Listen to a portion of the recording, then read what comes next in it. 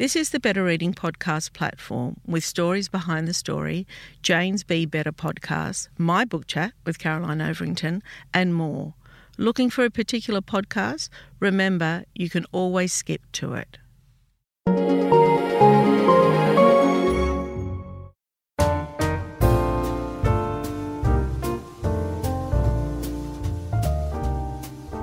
Welcome to the Better Reading Podcast, Stories Behind the Story, brought to you by Belinda Audio. Listen to Belinda audiobooks, anywhere, everywhere. Hi, this is Cheryl Arkle from the Better Reading Podcast, Stories Behind the Story. We talk to authors about how they came to tell us their story. J.M. Miro, welcome to Better Reading. Thank you. Thank you for having me. J.M. is a novelist and a poet who lives and works in the Pacific Northwest, USA. Would that be Canada? That would be Canada. That would be Canada. He is the author of Ordinary Monsters, an instant Sunday Times bestseller, and the first book in a brand new trilogy. It's a captivating new historical fantasy novel set in the Victoria world. I mean, it is really, really touching on a genre, isn't it? That is just so beloved at the moment. Yeah. Well, you know, I think that the fantasy, especially historical fantasy, but all fantasy right now is going through this incredible surge of creativity and diversity and richness. And there's a lot more on the bookshelves now than there's ever been. Why? Well, I think you'd need to speak to a more qualified and smarter person than I am. But I think we can trace it back to the sort of, people talk about the triumph of geek culture, you know, this moment where geek culture kind of went mainstream. And, you know, for me, I think it goes back to the Peter Jackson Lord of the Rings movies at the turn of the millennium. And all of a sudden, all of these dwarves and elves and rings of power and these things that had been sort of the secret language of nerddom became the language of blockbuster film, just breaking record after record. And so many people were watching these movies and excited by them. And I think it sort of really helped reposition those kinds of stories in the mainstream, you know, and in this interesting way. I think, you know, there also must be something to be said about a generational shift that also has followed. You know, there's a lot of people, I think, who were reading. Fantasy was really coming of age in the 80s. It was filling the mall bookstores, and a lot of kids like myself, I'm sure, who were reading fantasy books at that time were really coming of age, you know, 15, 20 years later. And now they're middle-aged adults and owning pop culture for what that's worth.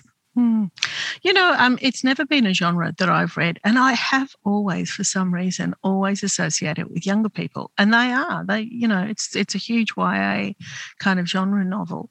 But I've noticed post-COVID, a lot of, you know, non-YA, a lot of adults are reading fantasy. And I wonder whether we, at the moment, are just sick of what's real. Well, you know, that's really interesting. I'm a little bit of the mind that fantastical literature isn't shying away from the real, but sort of spinning it on its, you know, on its axis a little bit and approaching it from a different angle. The earliest literary texts that we have, you know, stories that we've recovered, whether it's Homer that's been passed down or Virgil or even going further back, you know, to Gilgamesh, they would fall into the category of the fantastic if they were to be written today. But they weren't at the time. You know, they were stories very much about the world and how to make sense of the world and how to make sense of our place in it. And there's a degree of escapism out there for some fantasy novels, which is great. But there's also a lot of fantastical literature that is grappling with very deep, rich, and profound questions about who we are, why we're here, where we're going. That's what I've been thinking about at the genre itself, that it does really deal with complex dilemmas, complex moral dilemmas, complex problems. And when you're looking around you, and I did say post-COVID, but we're not really post-COVID, we're kind of hopefully coming out of it. But, you know, when you look around you and it's really not all that happy news, it doesn't mean that fantasy novels are happy, because they're not. But the way they're presented in a way might, I think, at times be less threatening. That's really interesting. I do think that there's two kinds of story. There's the kind of story that's about where you are now. the stories that are about here. And I do think there's a second kind of story that's about away, that's about elsewhere, where you could be, where you might be, where you once were, where you think you might be going. And it's simply in that definition that I'm offering there. It seems like the stories about away are broader and wider in terms of variety. And I do think that literature of the fantastic falls mostly, although I won't say completely, but mostly under that category of literature of away. And, I think if you're exhausted about the here, it's natural to be looking for stories about other places, other times, different cultures. And do you think when we're reading fantasy, we have a larger appetite for violence, a larger appetite for acceptance, a larger appetite for romance? It just seems to me sometimes they're larger because it's not real, because it's away. We have a bigger tolerance. Cheryl, these are really interesting questions. I wish I'd had a second cup of coffee before we sat down. What time is it over there? I didn't check that. It's 8:30 in the evening for me, and the kids are being put to bed, and I, normally I'd be drinking more coffee, but it's getting a bit late for me. I don't know. I don't know if I would say that's true. I think that well, I'll tell you what I think. I mean, I grew up, I was a boy in the 80s, in the 1980s on the west coast of Canada. And the dominant fantasy series that were in existence at the time were being written by men, white men like Robert Jordan or Terry Brooks or Tad Williams. And they followed certain patterns. And those patterns were patterns of conflict. Those patterns were patterns of challenge. There was the cliche of the chosen one. But, there have always been other kinds of writers writing these stories. There's Ursula K. Le Guin, for instance, from the end of the 60s. She wrote an absolutely marvelous book, a seminal book for me called The Wizard of Earthsea. And it's not structured in the same way. It doesn't hinge on violence, physical conflict, the triumph of a character over that character's enemies. In the same way, it's a different idea of a story. And those kinds of stories, fantasy stories written by women, have always been out there, just not always, I think, as readily available as they ought to have been. And I think if they had been, I don't know that we would be talking about a greater acceptance, thirst, lust, appreciation of violence in such stories. If we knew some of the other kinds of stories as well as we ought to. Do you know, when I was a young bookseller, I've been in this business a very long time, and I'm not going to tell you how long because it's too long. However, when I was a young bookseller, there really wasn't the genre of YA. It was either kids, and I'm talking about Australia, but I'm also talking about the UK because I worked for some time over there too in bookstores. So it was really children's books and adult books. And the young women that would come in that were between those ages, so maybe they were 15, 16, 17, 18, they would be, for whatever reason, and maybe I did this, and, there's some stereotyping here, you direct them maybe to Jackie Collins or, some of those books that you kind of thought took them to the other side. But the young men that used to come in, they wanted, you would take them to fantasy. And you would take them to Raymond Feist, and you would, that there would be those two little in-between genres, that weren't classified as YA at the time. It's quite interesting, isn't it? It is. Yeah. It's curious to me how gendered certain kinds of stories can become. And I think we're doing a disservice to a lot of people, a lot of readers out there, especially young readers, in doing that. When I was a boy, I grew up in a small town where I was decidedly different from the other kids around me. And I was quite isolated and very lonely. Well, I was the one that got picked on and bullied. When other kids were getting picked on and bullied, those kids would turn around and pick on me and bully me. I was at the very bottom of the, so I was, it was a difficult time. Grade 3, grade 4, grade 5, and grade 6 was the worst year.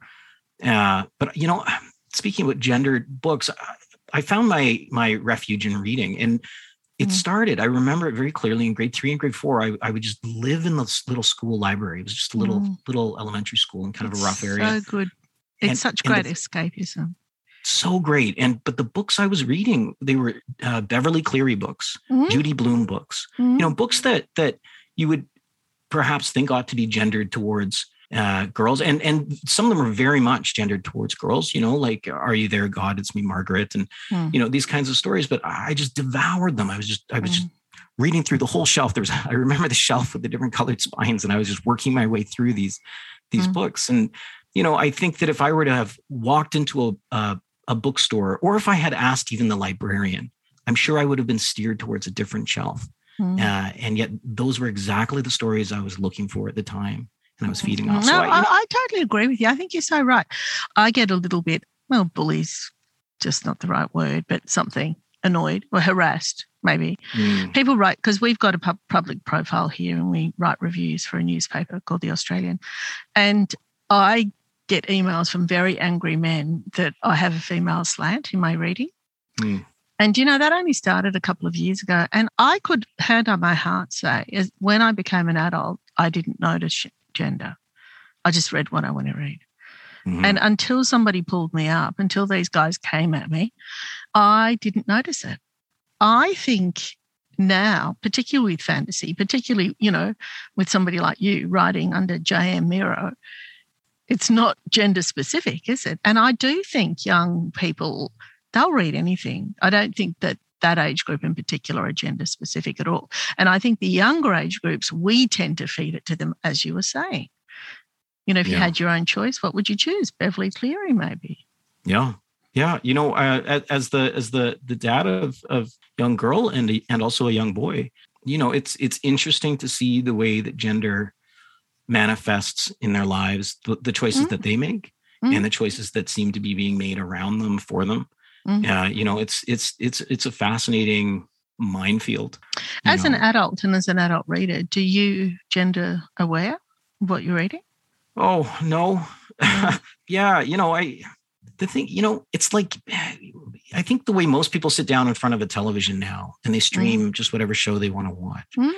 I think that's kind of our natural state. I think we can read and respond to thousands of different kinds of stories. And the great strength of fiction is climbing inside a character, a narrator that's not you. And the more different it is from you, the more potentially rewarding and rich and marvelous that experience can be. So gender seems a natural leap to be making, and yet for some reason we seem to ghettoize ourselves in bookstores and in our reading tastes in a way that we don't do with, say, TV shows we like to watch or movies we'll pay for. Well, I reckon with the TV shows, half of us don't know who wrote the story and who's directing it. And, you just don't know, do you? Right. Okay. I want to talk about, so, you loved reading as a child and how it is that you became a writer. Was it that when you were sitting in the library hoping not to be bullied, was it then that you thought, okay, when I grow up, I want to be a writer? Did you ever fantasize about that? I'm glad you've asked me that because it actually ties into this very project, this new book and this pseudonymous project. I found my refuge in books, as I said. I was lucky enough to have a very loving family and two brothers that I adored. And, my life wasn't misery by any stretch, but going to school was frightening every day. I just want to give you a big hug. I'm so sorry. Thank you. I want to reach across time to that little boy and do the same thing. Yeah. But I was in grade 6 and I was lucky enough to have a teacher named Dave Balchin. And that's who this book is dedicated to, actually, although I haven't seen him in 35 years. He took me aside. I think he was a great teacher and he saw a boy in need of some kindness. And he took me aside and he handed me a book. And that book was A Wizard of Earthsea by Ursula K. Le Guin. And he had me read it. And it was unlike anything I'd read before. I mean, I was devouring fantasy at the time, devouring those kinds of writers that you'd find in the mall bookstores, but this was something different. And I won't pretend that I understood it at the time. I mean, if you've read the book, it's an extraordinary novel. It feels at once like something timeless and something very, very old. The language is quite simple. very clear, and yet it carries this poetic power, this force. And the only thing I can compare it to are writers like Homer, Virgil, if you're lucky enough to read a good translation. Anyways, I read the book. I finished the book. I won't pretend I understood it, but I understood at that moment that that's what I wanted to do. I wanted to do that too. I wanted to write books like that had that kind of mystery to them. And that never changed. Most of the things I wanted to do when I was 12 years old, I didn't want to do anymore by the time I was 13 or 14. But for the rest of my life, I've never once wavered in wanting to be a writer. Normally, being a little extra might be a bit much, but not when it comes to healthcare. That's why United Healthcare's Health Protector Guard fixed indemnity insurance plans, underwritten by Golden Rule Insurance Company, supplement your primary plan so you manage out-of-pocket costs. Learn more at uh1.com. Hey there, it's Michelle Norris. I'm host of a podcast called Your Mama's Kitchen. When I travel, I'm usually looking for a way to find a taste of home when I'm not at home. And one of the things I love to do when I am at home is entertain. And Airbnb allows me to do that. When I was in California recently, I rented a house that had a great kitchen. And when we were sitting around the table, we're all thinking, we're in someone else's house. Someone could be in all of our homes as well. If you have a home, but you're not always at home, you have an Airbnb. Your home might be worth more than you think. Find out how much at airbnb.com/host.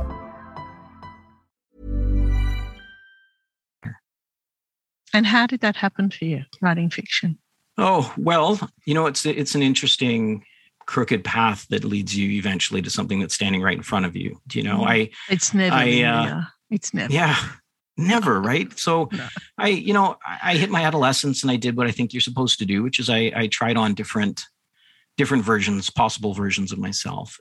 I always knew I wanted to be a writer, but I wasn't writing anymore or reading very much. I was being a teenager. But then when I went to university, I enrolled in the writing program there, and I got seduced almost instantly into poetry. I had the good fortune to study under two of Canada's great living poets at the time, who were marvelous. And I fell in love with the clarity and power and strength of what a poem can do. Up until that point, I'd always thought poetry was something you had to decode, that there was a secret message in it. And, if you were smart enough, you could figure out what it was. And Patrick Lane and Lorna Crozier made it clear to me that it's not that at all. What you're trying to do is articulate into language, the actual experience of being alive in the world. And it was a remarkable moment for me. And I set off to become a poet. I studied poetry. I published a collection of poems. And yet at the same time, I'd never quite given up on prose fiction. And my second book was I guess you'd call it a post-apocalyptic novel, but it's a novel about the first 3 days after a great earthquake strikes the West Coast, the big one that we're waiting for. And some survivors are trying to make it across the city to find each other. And then I published a second collection of poems, 2 more novels, and now I'm here. And what were those novels? Well, my second novel was called By Gaslight, and it's set in the same time period as Ordinary Monsters. It follows 2 characters, the real life character of William Pinkerton, who is the son of the founder of the Pinkerton Detective Agency. And then in alternating chapters, it follows a fictional con man and thief named Adam Fool. And I found this story kind of interesting. I was reading a biography of William Pinkerton. And what intrigued me a little bit was that he was one of the greatest private detectives that's ever lived. He put an awful lot of criminals behind bars. And yet he was most comfortable hanging around criminals. And he thought like one. And he had this approach to the world in which the ends justified the means. He was a big man, a violent man, a disturbing man in so many ways. And so I wrote him as that. I thought it was interesting that somebody with the soul of a criminal would be standing on one side of the law. And Adam Fool, my invented con man, was, of course, his foil. He was a person on the wrong side of the law, but somebody who never believed that the ends justified the means. He was loyal and ethical and moral in interesting ways. Not that he was a good man, of course, because he was a thief. And the story sort of follows history, who they were to each other, and it kind of skips back and forward in time. And then my most recent novel, the one that followed that, was called Lampedusa, and it told the true story of Giuseppe Tomasi di Lampedusa, the author of a famous Italian novel called The Leopard. And it tells the story of his writing that book in the last few years of his life. And that was really interesting to me as well. If you know anything about Lampedusa's life, he was an impoverished aristocrat in Sicily. And near the end of his life in the 1950s, he sat down and decided to do this thing that he'd always dreamed of doing, which was to write a book, which seems incredibly brave. He'd always wanted to do it and never quite had the courage to. He was a very well-read man.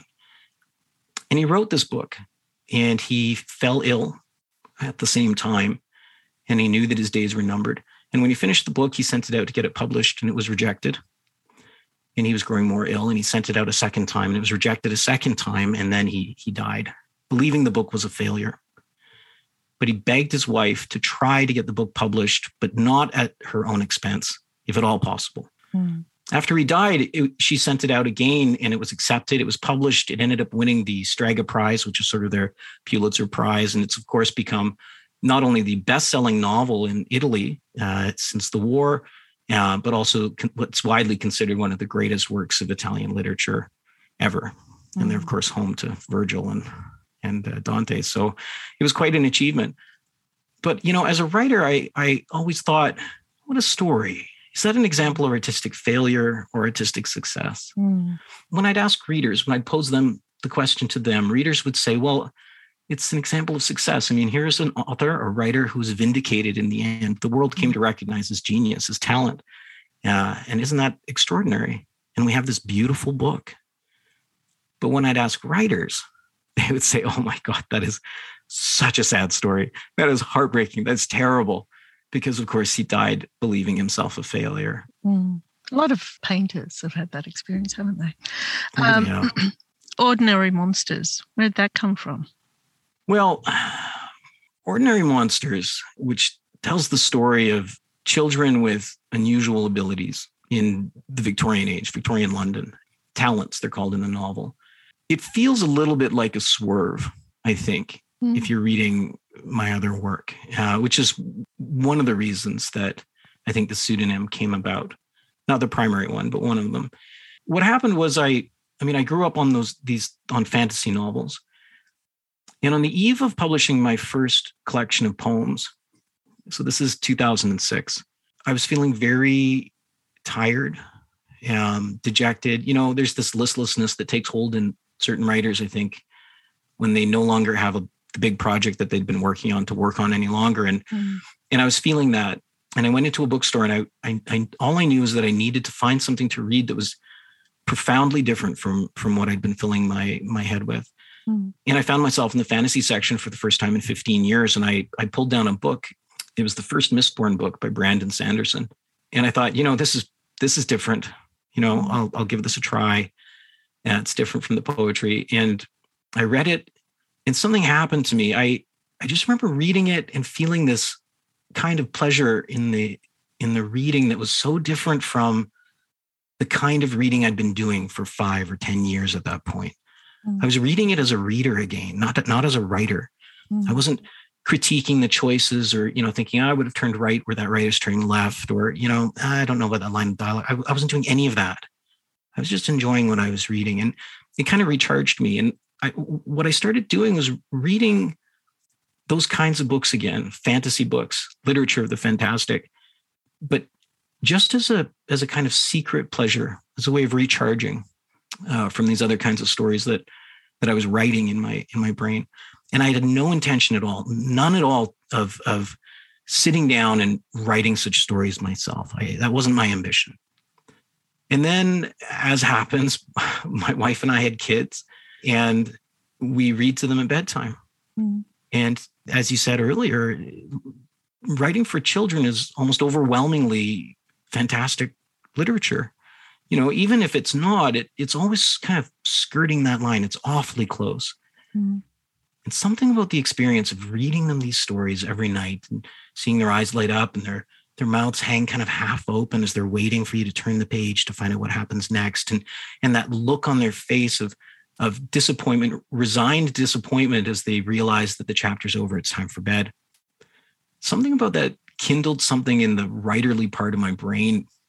And I started the same kind of things that give rise to my poetry or my other kinds of novels started happening in the back of my head. I would have images or premises or flashes of dialogue that would be rooted in fantastic stories.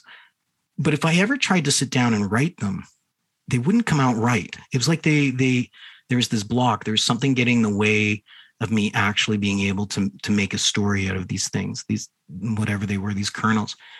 And this went on for several years. And then I opened up a file on my computer for these kinds of stories that weren't working. And one day I changed the title of the file to a pseudonymous name. And it wasn't at first J.M. Moreau. It was a different name. But then it changed to J.M. Moreau. And something about the act, I don't really understand it. And, you know, I'm not comfortable with the mystery of the creative act. But I would say that something about writing these kinds of stories under a pseudonym, as if I were allowing myself to be a second self, a sort of possible version of myself. It was like giving my imagination permission to tell the stories the way they wanted to be told. There's a different approach in the telling of a fantastic story from, say, a literary novel about Lampedusa. And suddenly the stories just started working. They started clicking. And I don't understand exactly what happened, but that's what happened. And then one day, you know, around that time, I was driving the kids home from gymnastics, and one of those ideas came to me. It was Children of Powers in Victorian England. And I thought, it just kind of made me smile. And then I came home and mentioned it to my wife, who's also a writer. And she stopped what she was doing and she looked at me and she said, "That one, write that one." And so I did. And that's kind of where Did you think it was a genre book? Did you think it was a YA book? Did you or you were just telling a story? Well, it was a genre book. It's not a YA book. I like to think that young readers might enjoy it, but maybe not too young. There's some adult material and themes in there. And it's quite dark. But as far as the writing of it goes, it's not, I don't find myself writing any book thinking about the genre, where it's going to sit on which bookshelf, in which bookstore. I'm not thinking those kinds of things. As soon as the writing takes over, I'm dreaming up the characters and examining who they are and what they want and where they come from and what they really want. And the book just kind of happens and takes over. And the rules that are set up early in the writing for that particular kind of world kind of dictate the way that the story unfolds. So right from the beginning, I had these talents, these children with these unusual abilities, and that immediately changed the kind of story that I would tell. What did your publisher think when you handed it in? Oh, well, that's a good question. It is a good question. I sent it to my agent, and with a certain amount, I finished it and I gave it to my wife, who's my first reader and first editor, and had her read it. And, I sort of was a bit shy about it and said, "Look, I don't really know. What do you think about this?" And she read it and she said, "Oh, it's, I like it. It's good. Send it to your agent." So I sent it off to my agent, who's in New York. And I sort of had the same sort of email to her where I said, "Look, this is not," at the time I still owe another book to some publishers. And I said, "This is not the book you're looking for, but this book just kind of took off in me, and it's quite different and from my other stuff. And what do you think? It's okay. Just be honest." And she wrote back 5 days later and she'd read the whole thing. She said, "I think it's marvelous. And I want to send it out next week." Yeah, so, let's get this figured out. So she was great. Very supportive. So no surprise it became a bestseller. Very nice. Well, congratulations, J.M. Wonderful to chat. I really enjoyed your story very much. The book is called Ordinary Monsters. Thank you.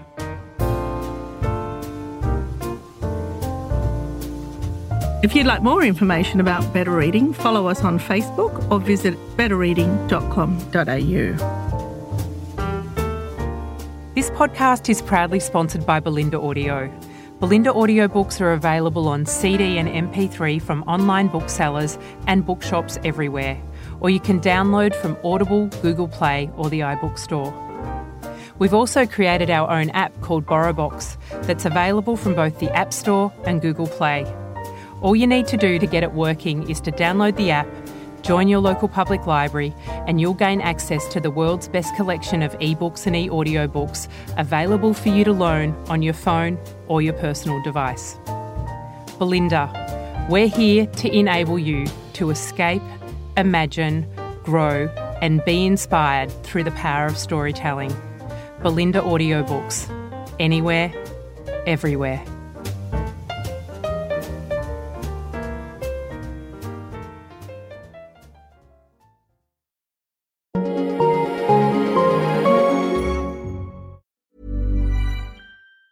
Mom deserves the best, and there's no better place to shop for Mother's Day than Whole Foods Market. They're your destination for unbeatable savings, from premium gifts to show-stopping flowers and irresistible desserts. Start by saving 33% with Prime on all body care and candles. Then get a 15-stem bunch of tulips for just $9.99 each with Prime. Round out Mom's menu with festive rosé, irresistible berry chantilly cake, and more special treats. Come celebrate Mother's Day at Whole Foods Market. Hi, I'm Daniel, founder of Pretty Litter. Cats and cat owners deserve better than any old-fashioned litter. That's why I teamed up with scientists and veterinarians to create Pretty Litter. Its innovative crystal formula has superior odor control and weighs up to 80% less than clay litter. Pretty Litter even monitors health by changing colors to help detect early signs of potential illness. It's the world's smartest kitty litter. Go to prettylitter.com and use code ACAST for 20% off your first order and a free cat toy. Terms and conditions apply. See site for details. Even when we're on a budget, we still deserve nice things. Quince is a place to scoop up stunning high-end goods for 50 to 80% less than similar brands. They have buttery soft cashmere sweaters starting at $50, luxurious Italian leather bags, and so much more. Plus, Quince only works with factories that use safe, ethical, and responsible manufacturing. Get the high-end goods you'll love without the high price tag with Quince. Go to quince.com/style for free shipping and 365-day returns. If you enjoyed this podcast, leave us a review and check out the other podcasts on the Better Reading Network.